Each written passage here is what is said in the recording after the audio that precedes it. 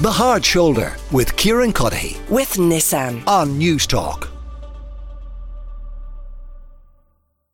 Bernie, thank you very much. You are listening to The Hard Shoulder. Kieran Cuddihy with you until 7 o'clock this evening. Now, of course, yesterday, Jozef Puska was found guilty of the murder of Ashling Murphy, and since her murder and throughout the trial, discussions have been happening around the country about violence against women and about making the public realm a safer space for women. And one of the points made here on the show yesterday, I think most forcefully by Sarah Benson from Women's Aid, was the need for men to be involved in the situation and in the conversation. So on that note, I'm joined by, two Shanes, by Shane Hannon from Off the Ball and Shane Coleman, presenter of Newstalk Breakfast. Shane Hannon, I might start with you. So, I mean, as I said, this came up yesterday, the need for men to be involved. That it can't be a case of kind of women doing all the public commentary, talking about how terrible and tragic this is, how we need to kind of change culture and attitudes, and kind of men do little more than just nod along.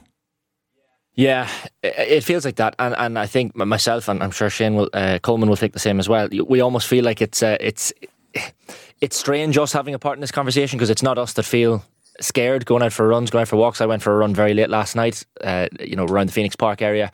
Didn't think twice about it, and if I was born a different gender, I would have thought twice about it. And that's the remarkable thing about this entire story. But you wouldn't have thought twice. You wouldn't have gone for a run on your own in the Phoenix Park in the dark. No, not a chance. And if either, like, I have two sisters, I have a girlfriend, and if any of them were to say, I'm heading out for a run here, any time past dark, you would query it, you would question it, and that is entirely wrong. In a country where we thought these types of things didn't happen here, unfortunately, they do. And look, Ashling Murphy was killed in broad daylight as well. And the cruelly ironic thing was she was killed in broad daylight on a stretch of that Grand Canal named after another missing woman in Fiona Pender. So this is not a new thing, that women going missing in this country, women being killed in this country. Ashling Murphy was the victim of an attack. It could have been anyone, any woman, more than likely on that day, and she was the unlucky victim. It's a conversation that I think men need to have in this country with themselves and with other men, possibly as well. Shane, because what struck me, and a lot of people were getting in touch, and I was talking about this earlier, suggesting that these conversations about changing culture and attitudes are pointless because this was a random act of violence, and you'll always have those random acts of violence. And to a degree, I can see exactly where they're coming from. It has been, and there will always, it's human nature, there'll always be random acts of violence.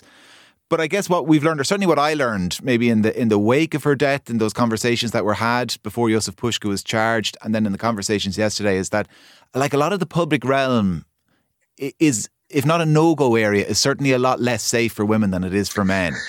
Yeah, I think you're spot on, Kieran. I mean, it is like the awful thing, the horrendous thing that happened January 12 months ago is a very rare thing. Thank God it is a very rare occurrence.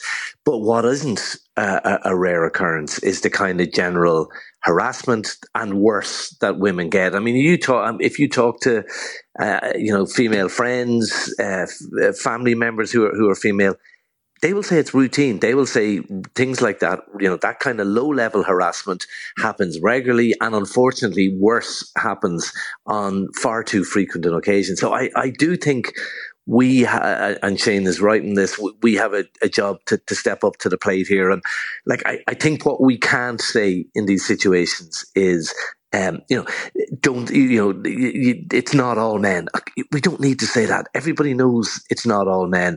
We don't need to be defensive, but I think what we do need to do is say, actually, what can we do to help the situation where women don't feel intimidated walking down the street? Now, I don't have massive, huge solutions, and none of us, I think, individually can make a huge difference.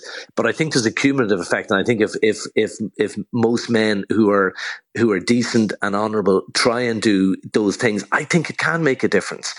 Like small things. I know, for example, if I'm getting off to Lewis at the Cabra Lewis station at night, and there's only a few people around, if there's a woman walking ahead of me, I'll just hang back. I'll go on my phone for 30 seconds, so I'm not walking, sort of breathing down that woman's neck as I'm walking, because she doesn't know who I am. She doesn't know, so it can be intimidating. I have again the number of female friends and family members who say to me, that the way men look at them when they're walking down the street is just. I find it extraordinary that men do that, but apparently they say it is quite common. It's unwanted. It's leery. It's lechy. I mean, that's not. It just is not acceptable. I think small things like that can make. Sorry, that's not a small thing. That's just a basic decency. I'm totally wrong to say it's a small thing, but how we act, I suppose, is what I'm trying to say. But it's a small thing in terms of male behaviour change. It's big in terms of impact, but all you're asking is don't look up someone down and stare at their chest for 5 or 6 seconds. Exactly. You know, it's not a huge sacrifice. It's not a huge sacrifice. It's just acting in a decent. If you want to use the term gentlemanly manner, I know that's kind of old fashioned now or whatever, but just it is something we have to be conscious of. As Shane said, he went out for a run yesterday. He didn't think, or last night, didn't think about it for 2 seconds. And we need to start putting ourselves in the shoes of our wives, our girlfriends, our sisters, our daughters, our mothers. Shane, Hannon, the WhatsApp groups as well get mentioned a lot of it, and that's kind of I get when we talk about WhatsApp groups, it's an avatar for kind of all these sorts of situations, chatting in the bar, dressing room, whatever it happens to be. But let's just use WhatsApp as the example, and the need within those groups to maybe be a little less tolerant of certain comments. Yeah, and I thought a kind of a telling description yesterday I heard from someone was, I mean, if somebody used the N-word in a WhatsApp group, you'd be quick to kind of say, whoa, hold your horses. Like, what are you doing? You can't say that. Yeah.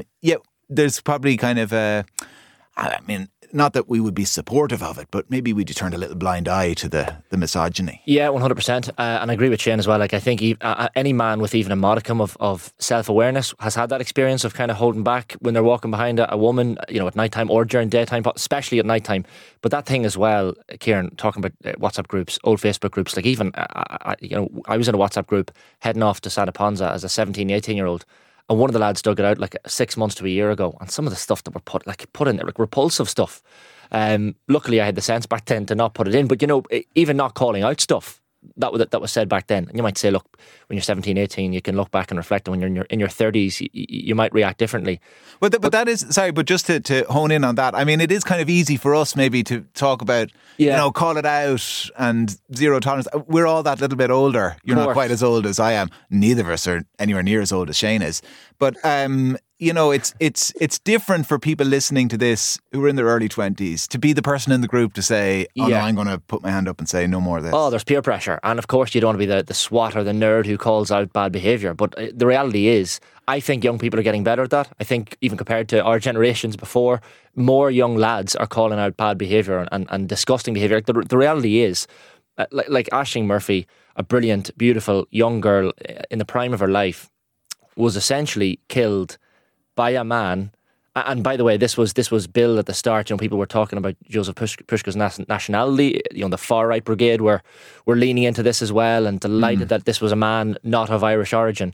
But the reality is, this was gender based.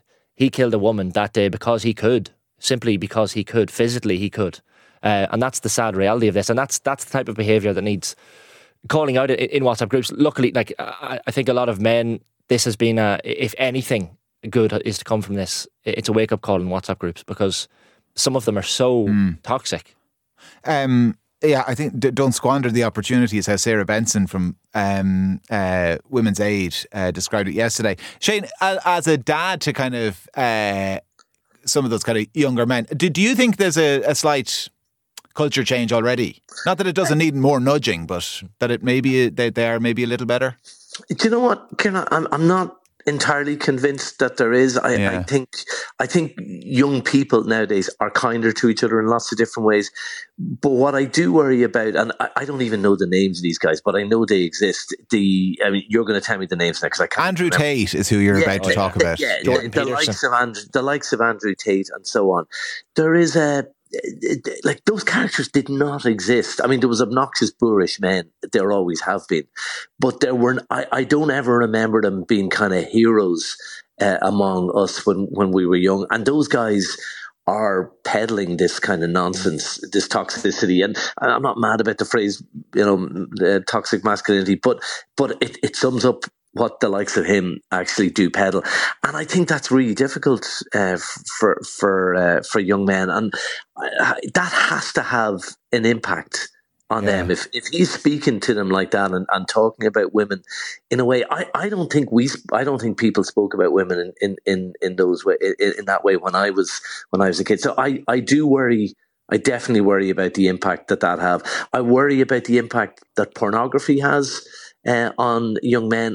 I think in Ireland we're kind of afraid to call out pornography. I think there's kind of a fear because of how conservative. You're accused of being the kind of the Mary Whitehouse, or that you're some old-fashioned prude. Exactly. Yeah. But the problem with pornography nowadays is it's not the Blue movie from the 1980s, or it's not the Playboy being flashed around the back of the class. It's violent. It denigrates women, and I'm not sure if you're exposed to that all the time, as I imagine young people are all the time nowadays. I imagine if you're exposed to that, how can you treat women respectfully?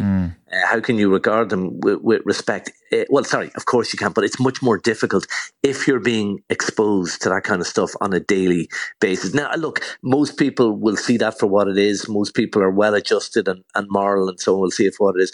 But I suppose there are others who will definitely struggle with that. So I'm not sure I share the optimism that things are improving among the younger generation. I'd even seen an interview the other day with Matthew McConaughey where he was talking about his son Levi and not letting him have access to a mobile phone until the age of 15, which seems quite late nowadays, but remarkable to listen to what Shane is saying there about pornography and that sort of thing. And Andrew Tate, I had mates sending me video clips up until recently as well of Andrew Tate, until I said to them, here, I don't care what this lad has to say, I don't want to see it.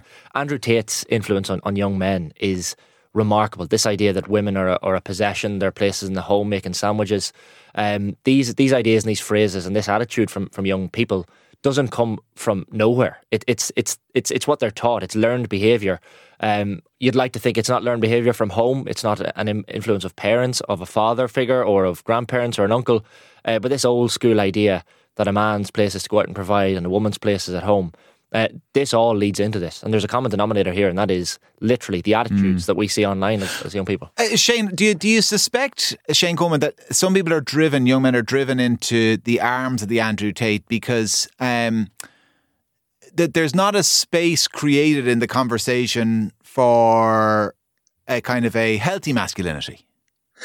That's kind of like it's all toxic, and so there's a natural kind of maybe pushback against it, and that pushback is kind of embracing the Andrew Tates. Yeah, I'm not sure I buy that, Kieran. I'm always wary of this, that men don't know who they are anymore. I think we do, and I think young men know who they are, and I think there's loads of really healthy ways of being masculine and hanging out with your male friends and all that. I'm not sure. You know that, but do you think? But you're not looking at Andrew Tate. Do you think maybe the person who doesn't know that?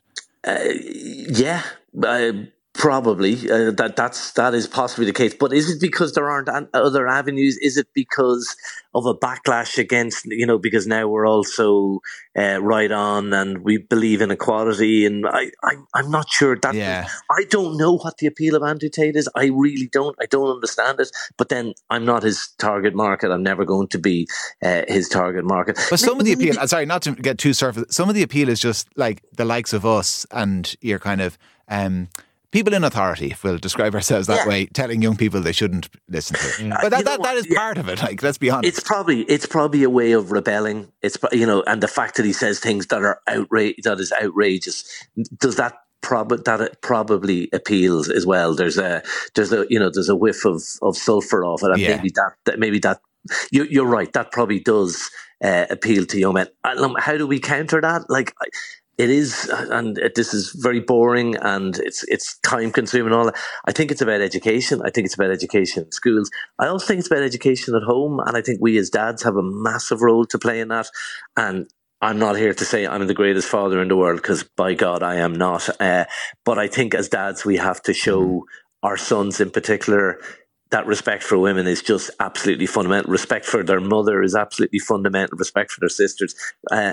I have to say I love about my two lads that, they're at an age now where they're both men, and they're always the lad who walks the girl home and so on. And it's something I think myself and my wife have tried to try to engender in them. But sorry, I'm as I say, I'm not putting myself forward as brilliant dad of the year on, but I do think it's something we as fathers have to show, and we show by example, and by respecting women. I think that is a huge. I think if they grow up in a home where women are respected and regarded as equal, I think they call out the Andrew Tates and see them for what they are. Well, listen, thank you both very much for an engaging conversation. Shane Coleman, Newstalk Breakfast presenter, and Shane Hannon from Off the Ball. Stay with us. Lots still to come on The Hard Shoulder. The Hard Shoulder with Kieran Cuddihy. With Nissan. Weekdays from 4 on Newstalk.